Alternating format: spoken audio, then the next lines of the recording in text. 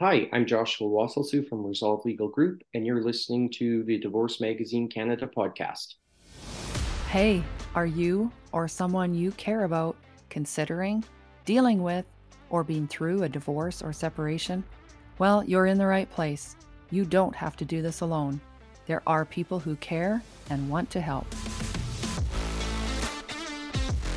Hi, I'm Dina Court, an author, blogger, publisher, and empowerment coach. Thanks for joining me on the Divorce Magazine Canada podcast. You are going to hear from our team of experts and professionals how to navigate this difficult transition in your life easier, more efficiently, and with better outcomes. Did you know we host online divorce resource groups that are free to attend and everyone is welcome? Check out the links in our show notes and be sure and join us. We love bringing experts to you. Please refer to our terms of service available on our website, divorcemagazinecanada.com, and stay tuned at the end for the legal language. Ready? Here we go. You've got questions, we've got answers, and our expert today, Joshua Wasylciw of Resolve Legal Group, has some information to share about child support, how that is calculated and how that works during a divorce or a separation and afterward, including if you need to review that at some time in the future. So let's meet him now.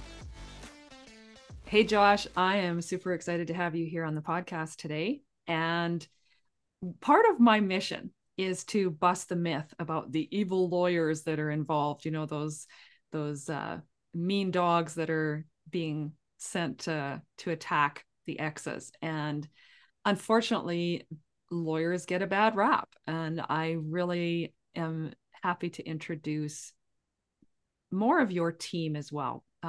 Resolve has been a really important part of the Divorce Magazine Canada team.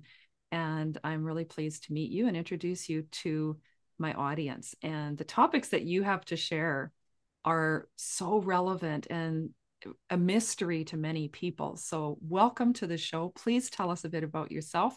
And if you care to share why you were led down the path to be a family lawyer. Sure. Well, thank you for that wonderful introduction. I'm sure happy to be here today. It's interesting what you say about the mean dog lawyer myth.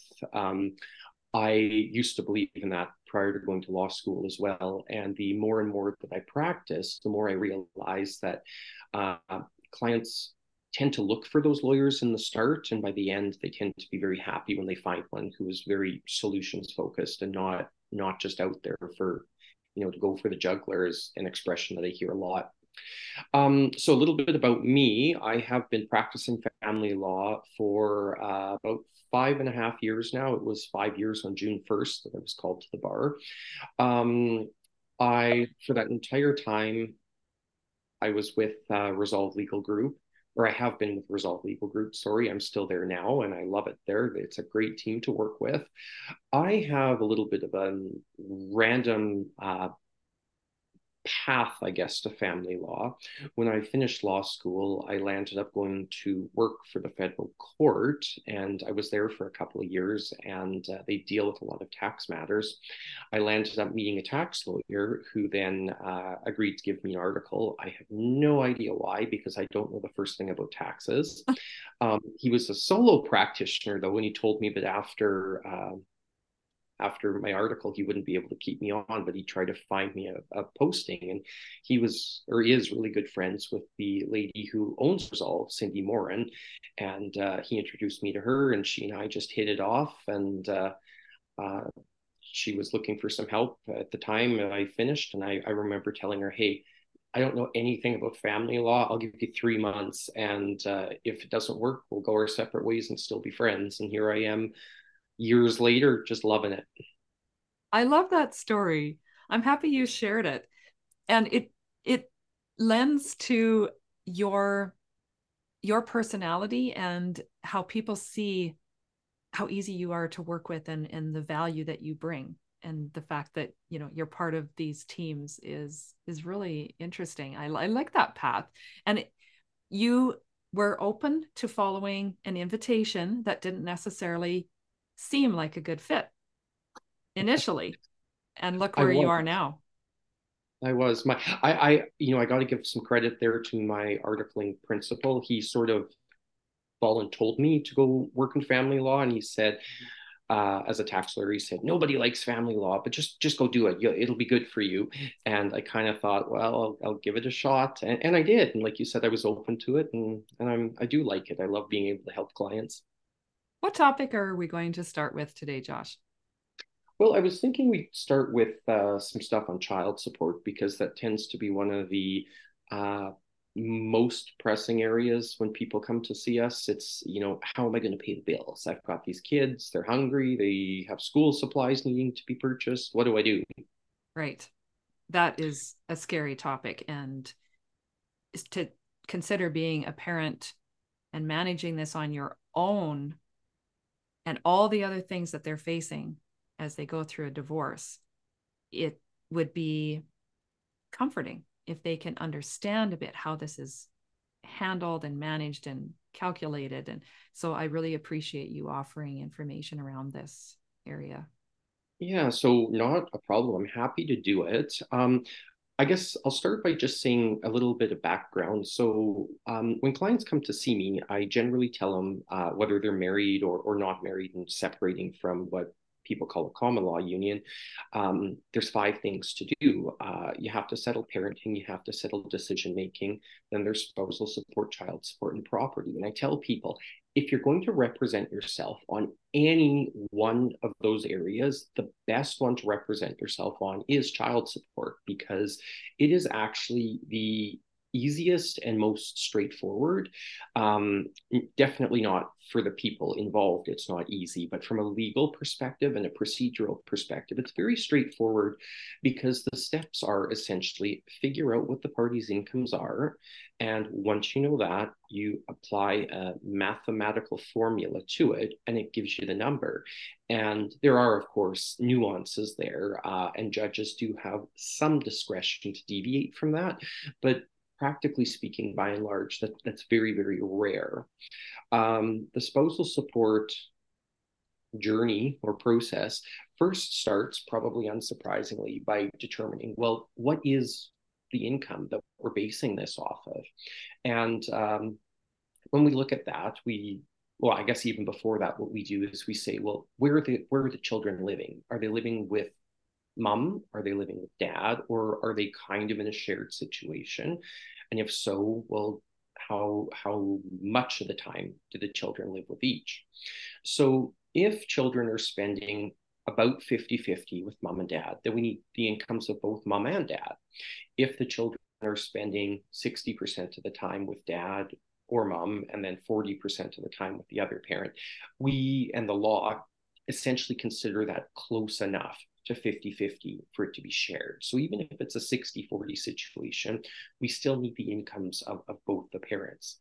If you have one parent who's living or who has the children with them 61% of the time or more, then for the basic child support called Section 3, we only need the income of the parent who the children are not living with.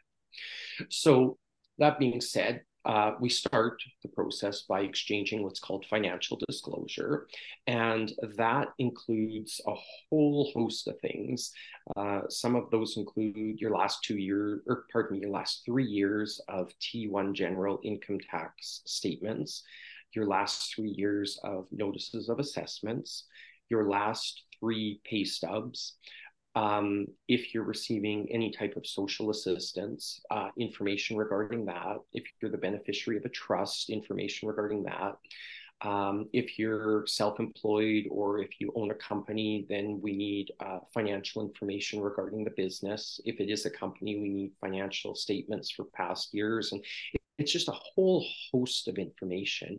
And I'm not going to go through everything that's required, but at the end of the day, what the law says is the payor parent has a duty to disclose any information that is relevant to determining what their actual income is. So after we have done that, we've exchanged the information, then we say, well, okay, what is the income? And for most people who are a T4 employee, they get up, they go to work, they have an employer, they get a paycheck. It's pretty straightforward, especially if they're only working one job. So in those types of situations, a lot of the time we can just look at their T1 general tax return and their notice of assessment and look for the line 150, or the CRA recently changed it. Now it's the line 15,000. And that gives you what your total taxable income is for that year. For most people, that's where the analysis stops. For some other people, for example, who own a corporation, there's other nuances, and I'll explore that in a little bit, but that's the starting point. So we figure out what the person's income is for the year. We then put it into the child support calculator. So the Department of Justice website has a free online calculator, and it asks you three questions. One, how many children are there? Two, what is the payer parent's income? And three, what is the province of residence of the payor income? You put those three criteria in there and you hit the submit button, and it literally gives you the amount of child support that's due per month. Now, this type of support is called Section 3 child support. It is the child support that is paid every month for the children to the parent that they're living with for just regular life. So contributing towards the mortgage, contributing towards the internet bill and the food in the fridge, and you know, clothing and things of that nature, just those everyday sort of costs that are involved in raising a child. There is another type of child support. It is called Section 7 child support, and I'll come back to that in a minute. But when we do the Section 3 child support calculation, it spits out a number, and that is essentially the number that is owed. Judges have discretion to deviate from that, but practically speaking, they rarely do. So if you're in a situation where the children are living with, let's say, mom 61% of the time, 90% of the time, 100% of the time, whatever it is above 60, we take dad's income, we put it into the calculator, and it tells us how much dad is going to pay mom each month for those children. Pardon me. If it's a situation where the children are shared between mom and dad, then what we do is we do the calculation twice. We do the calculation as if the children were living full-time with mom. So we put in dad's information and hit submit, and it provides us a number. And then we put in children living with dad, and we put in mom's income information, and it gives us a second number. And unless the people are making exactly the same amount of income each year, there's going to be a difference between those two. So sometimes dad will literally pay the amount to mom, and mom will literally pay the amount to dad. And there are some tax reasons for doing that in some situations. But practically speaking, what will often happen is the higher earning parent will just pay the net difference of those two numbers. So if mom owes dad $1,500 a month and dad owes mom $1,200 a month, then mom will pay the difference, that $300 difference, and then we'll go forwards with that.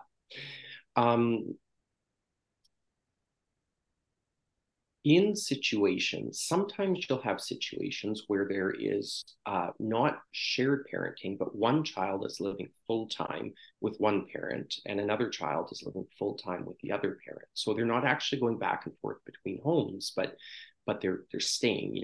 Child one wants to live with mom, child two wants to live with dad. And in situations like that, we have to tweak those calculations in order to make sure we have the right amounts being paid.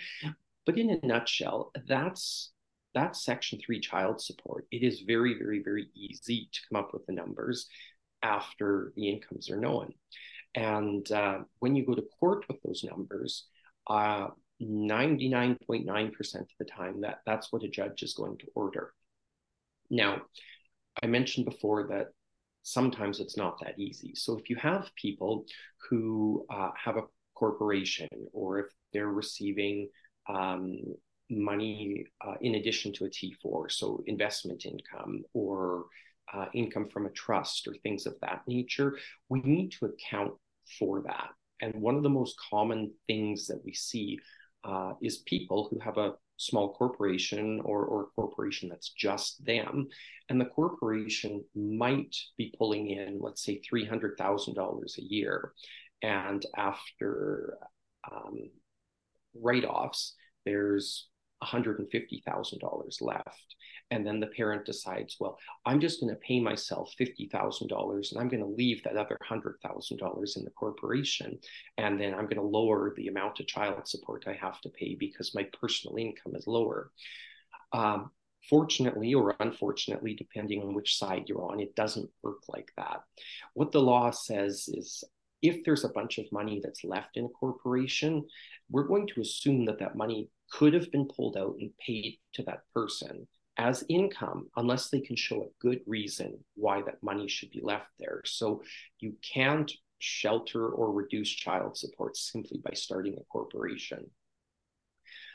Something else that we see quite often with people who have corporations is that they will be very aggressive in writing off as much as they possibly can through the corporation.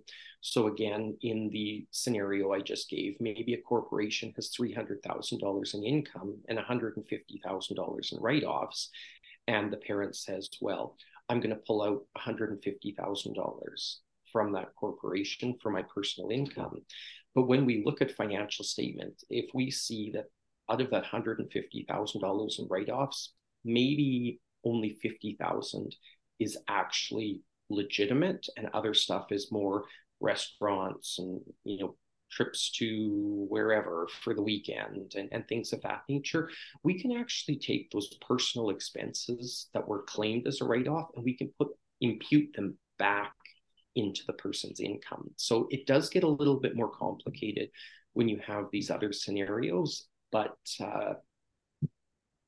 that's the basics of Section 3 child support. We'll be right back to talk to Joshua about Section 7 of child support, but I wanted to make sure that you knew about our divorce resource groups and really what they're all about. They are a place to meet some of our support teams, so you can learn about what resources are out there that can help you where you are and where you'd like to get to, as well as meet others who are experiencing divorce and separation. Check those out. They're all on our events page on divorcemagazinecanada.com/events, and the link is in our show notes. Hope to see you there. Now let's get back to our conversation with Josh. The other type of child support that we look at is called Section 7 child support. And if you're wondering, these sections come out of the federal child support guidelines. They're a regulation. They're enforced. They're law. It's not just a suggestion, it is law, but if you want to look them up, that's what it's called. So Section 7 is for special and extraordinary expenses. And unfortunately, the government hasn't done a particularly great job in defining what these things are. They've given us a list of things, but it's far from clear what falls into this section. But I oftentimes will tell people to think of a very large one-time expense that's needed for a child that isn't ongoing. And that would fall into a Section 7 expense. So let's pretend mom and dad are both self-employed and neither one of them has extended health or dental coverage, and a child needs braces, and braces are, can be tens of thousands of dollars. How we treat this is it doesn't come out of the monthly child support amount that is going to the parent where the child lives. But what we do is we say the parents are going to pay for that expense in proportion to their incomes. Now, I'm a lawyer, so that means I'm bad at math. So I use some basic numbers here. But if parents, so in this case, let's say dad is earning $70,000 per year and mom is earning $30,000 per year, and we have a $10,000 expense for braces, dad is going to pay 70% of that and mom is going to pay 30% of that. So it's in proportion to their incomes. There are some things that are generally acknowledged to be Section 7 expenses. So essentially anything that goes to medical or medical adjacent things for a child. So when I say medical adjacent, I mean like counseling or massage therapy or chiropractic. So those sort of those professions that support health, that's generally a Section 7 expense. If a parent requires childcare for the purposes of going to work, them being ill, or returning to school to retrain, that childcare is also a Section 7 expense. I do tell my clients, though, if they want to go to Vegas for the weekend and they need a babysitter, that does not count as a Section 7 expense. The big problem with Section 7, though, is these extraordinary expenses for extracurricular activities. So whether or not camp during the summer, or fees for hockey practice, or shoes for dance constitute a Section 7 expense or not is very flexible, and oftentimes it depends on the party's particular situations. Where would cell phones fit in there? So that's a really good question, and essentially is I don't know, because it's very, very different. If you've got two parents who are each earning, let's say, $35,000 a year, and one parent wants a 6-year-old to have a cell phone, that might not be a reasonable expense to ask the other side to share.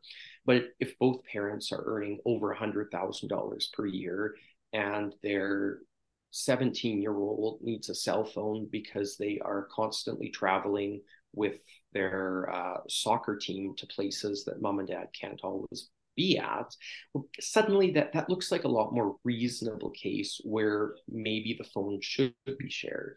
I should say that Section 7 expenses, as set out in the guidelines,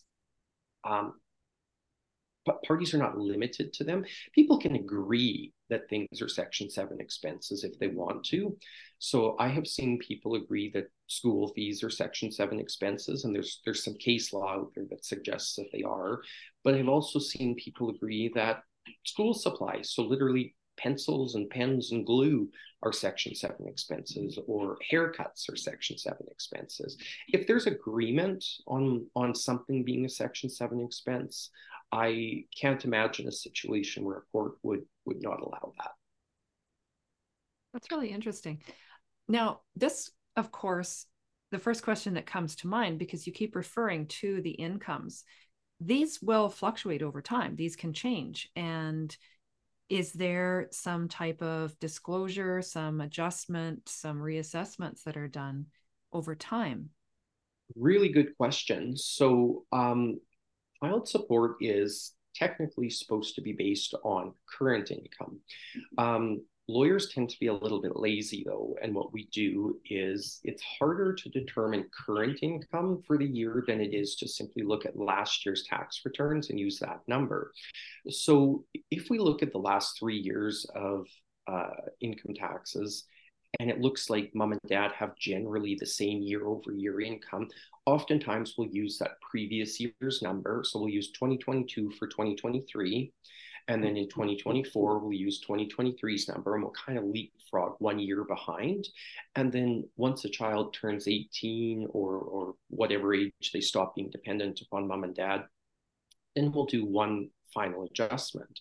But you're right in that sometimes these incomes do change dramatically, especially in a province like Alberta, where our economy is so tied to something like oil and gas. 1 year, somebody might be earning $300,000, and the next year they might earn $40,000 if there's been a big crash of some sort. So yes, there is in both the Alberta Rules of Court and in the Family Law Act a right for both parents to seek updated disclosure once a year. So Generally, what we recommend to people and what we put into court orders and into agreements is that the parties agree to honor before June 1st of each year, provide the other with their previous year's tax information, financial statements, and any other income information that is required to determine their income. So you don't have to use June 1st, but that's generally what we do. If though we're halfway through a year and let's say somebody's paying their child support based upon 2022's income, and suddenly in August of 2023, which is where we are now, they lose their job and they have zero income, it's perfectly reasonable for that person to come forward and say, hey, I no longer have an income. We need to reassess child support right now because I simply have nothing coming in. Now, that leads us into the final area that I had wanted to talk about today, and that's what happens if job loss is maybe not unexpected. So we call that intentional unemployment or intentional underemployment. And sometimes what we'll do is what we'll see people that say, I don't want to pay child support. So even though I was earning $150,000 last year, I'm now going to quit that job and I'm going to go find a minimum wage job somewhere, and I'm just going to live off of my savings so I don't have to give, that X of mine, however much money per month. Or what we might do is we might see them, leave their high paying job to go work a lower paid job instead of living off the savings. So whether it's intentional unemployment or intentional underemployment, the law has a method of dealing with this because it doesn't want to allow people to get out of their child support obligations and make it hard for the other side. What the law can do is courts can impute an income to a party. So in my example, where somebody was making $150,000 per year and they quit that job and they now are earning $30,000 a year doing some other job, the other parent who's receiving the child support can bring a court application and they can say to the court, hey, look, I don't think this is fair. This wasn't a legitimate job loss. I think the child support should be higher than what it would be if it was $30,000 per year. And the court doesn't have the power to force somebody to go and get another job or go and get a different higher paying job. But what they do is they have the power to impute their income. So what the court can do is they can say, parent who quit your $150,000 job for a $30,000 a year job, that's fine, but your child support is still going to be calculated based upon $150,000 per year or $140,000 per year or $80,000 per year, whatever the court thinks is fair. And what that means is the monthly payments are going to be dramatically higher than they would be at $30,000 per year. And it's essentially up to the parent who engaged in a little bit of misconduct to figure it out, come up with the money somewhere. So the law does have methods of making sure people don't shirk their child support obligations. For a long time in Canada, the courts have recognized child support being the right of the child and not the right of the parent receiving it. The parent receiving it is responsible for actually paying for things and managing the money, but that parent doesn't have the right to simply say, well, okay, I agree with you that you don't have to pay child support, or I agree that you can pay less. If parties do that, even by agreement, sometimes the court will step in and say, you know what, that's fine, mom and dad, you guys agreed to this, but we're still going to impute income to you guys in X amount, and we're going to order child support be paid because the child has the right to have approximately whatever the standard of living is. That is very interesting. I think that's a point that maybe many aren't familiar with, and it changes the value of that child support in knowing that it's going to a parent to manage, but this is a right of the child to receive this, and this belongs to the child for their care, basically. It does, and I have seen cases where maybe mom and dad have agreed that child support isn't paid for whatever reason, and then 5, 6, 7 years ago, the parent who should have been receiving the money has maybe some buyer's remorse, and they decide they want to go to court to get retroactive child support for that time. And even if they had a written agreement in place, there's a very good chance that the court is going to say, too bad, the parent who should have paid child support, you've got to pay the back pay because mom and dad, you don't have the right to contract away something that is the right of your child. Wow, that is interesting. And so with the retroactive, that can work both ways. If there's been a change in income and that that payment is still being made, but there hasn't been a disclosure, maybe that balance has changed. Like, let's say 70/30, work with the numbers that you said. If that's changed and now the one that had been making 70 is making 30, and the one that had been 30 is now making 70, but they aren't disclosing what they're making, then how can that be adjusted and kept fairly done? And can it be done retroactively? So it can be done retroactively. For a long time, the courts tended to say that you could only go backwards up to about 3 years, unless there was a really good reason to go back beyond that. That is changing now, and the courts seem to be more and more open to going backwards, essentially as far as needed in some cases.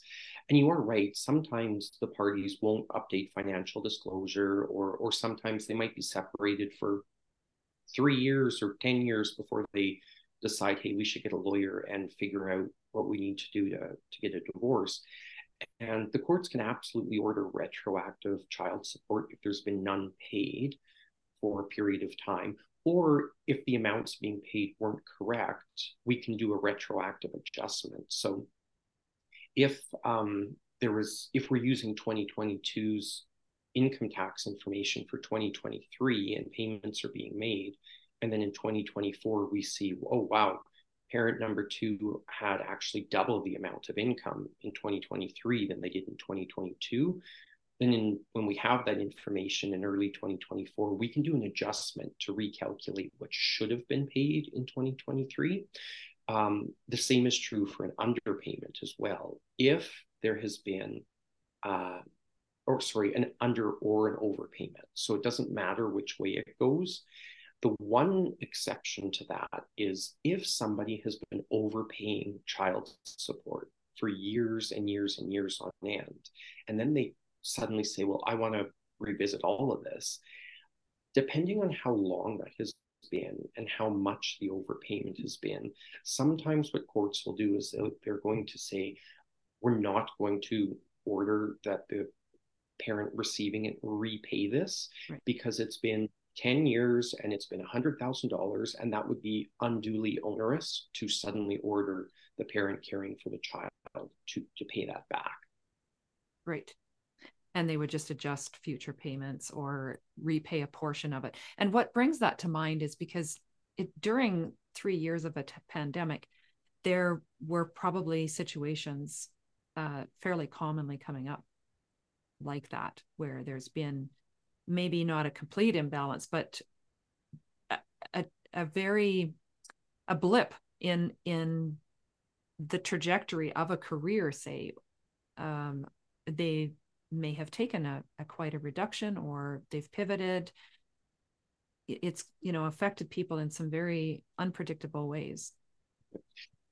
Absolutely. And we see that a lot. And at the start of this podcast, I mentioned that it's, child support is one of the easiest things to self-represent on if you're going to self-represent, because the nice thing about it is the courts aren't allowed to provide legal advice, but the courts are allowed to do math.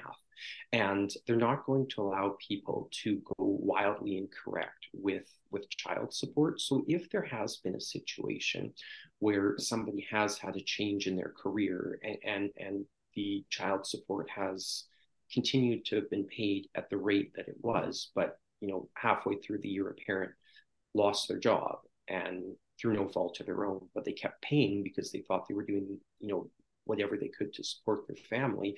Courts do have lots of discretion if you go in there on your own to essentially say, well, that's not how the math works. We're going to tweak this a little bit. The final thing that I'd like to leave you and your listeners with the final thought, I should say, is that it is very important to remember that it is actually the payor parent's responsibility to disclose their financial information. It's not the payee parent's job to chase that up. So the parent who is making the child support payments has an obligation to produce that information. They cannot let years go by and then simply say, well, I shouldn't have to pay more because I was never asked for this information. There's a positive duty on the payer parent to provide that information. Lots of times people don't, and it's not because they had a bad motive or intention or anything like that. They just didn't know about that duty. But for your listeners who are making child support payments, it is in their best interest to provide updated income information as soon as they get it, to make sure they're paying the correct amount, so they're not in a situation where years go by and suddenly they have a court order where they're having to pay tens of thousands of dollars in back pay. That's a very good point to make. I thank you for that. And just helps people just lean into it and not make it an emotional thing. That's just, for the better part of their interest, and no surprises down the road. And so then, of course, that brings the question of the payee, the one receiving those payments. They're also obligated to provide disclosures, correct? Yes.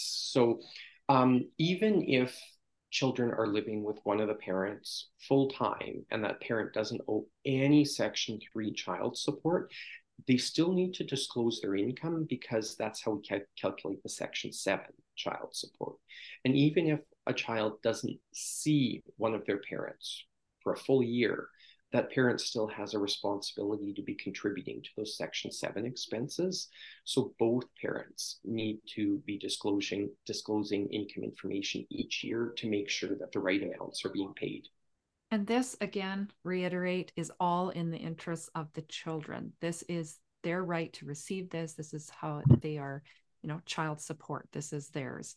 And if parents see that instead of fighting over, all the emotion of this upheaval and seeing it as it's going to that other parent, that can really change the emotion behind it. This is for your child and for their best interest. So it is, and at the end of the day, if you have good lawyers and if you have the income information determined or the income's determined, there's rarely a reason why child support should actually go to court.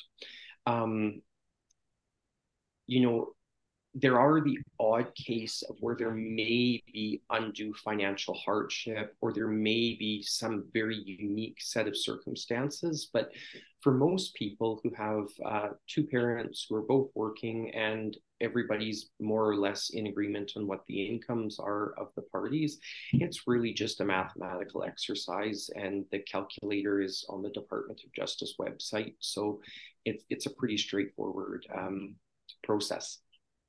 now we will share that link in the show notes as well. And I'm excited because you will also be a presenter at our online conference, our divorce symposium that's coming up in September. It's coming up on the 26th. It's in the evening for 3 hours, and we'll have several presenters. You are one of them, so I'm really pleased about that. And we have more topics that we are going to be covering with Josh. So this episode will be airing very soon, and please reach out and ask him questions. His contact will be in the show notes as well, so that you can follow up with him and work with him if you're looking for a lawyer and a team that can support you through this process. Now, thank you so much, Josh, for being here. I'm really happy that you shed some light on how this is calculated, how people can do that, and that this is something they could consider self-representing themselves during a divorce or a separation. So a lot of encouraging information, because it's something that we don't necessarily want to tackle. There's so much finance and math involved, but if we can understand how important it is, and that it's pretty cut and dried. You plug in the numbers, and then you just follow what the results are. Yes. Well, thank you for having me. Hopefully you heard something today that helps you wherever you might be in life. Do you have questions or a suggestion for a topic you want to know more about? Let me know. Check the show notes for all the contact information. Follow this podcast and find us on social. Know anyone who might find this information helpful? Be a friend and share it.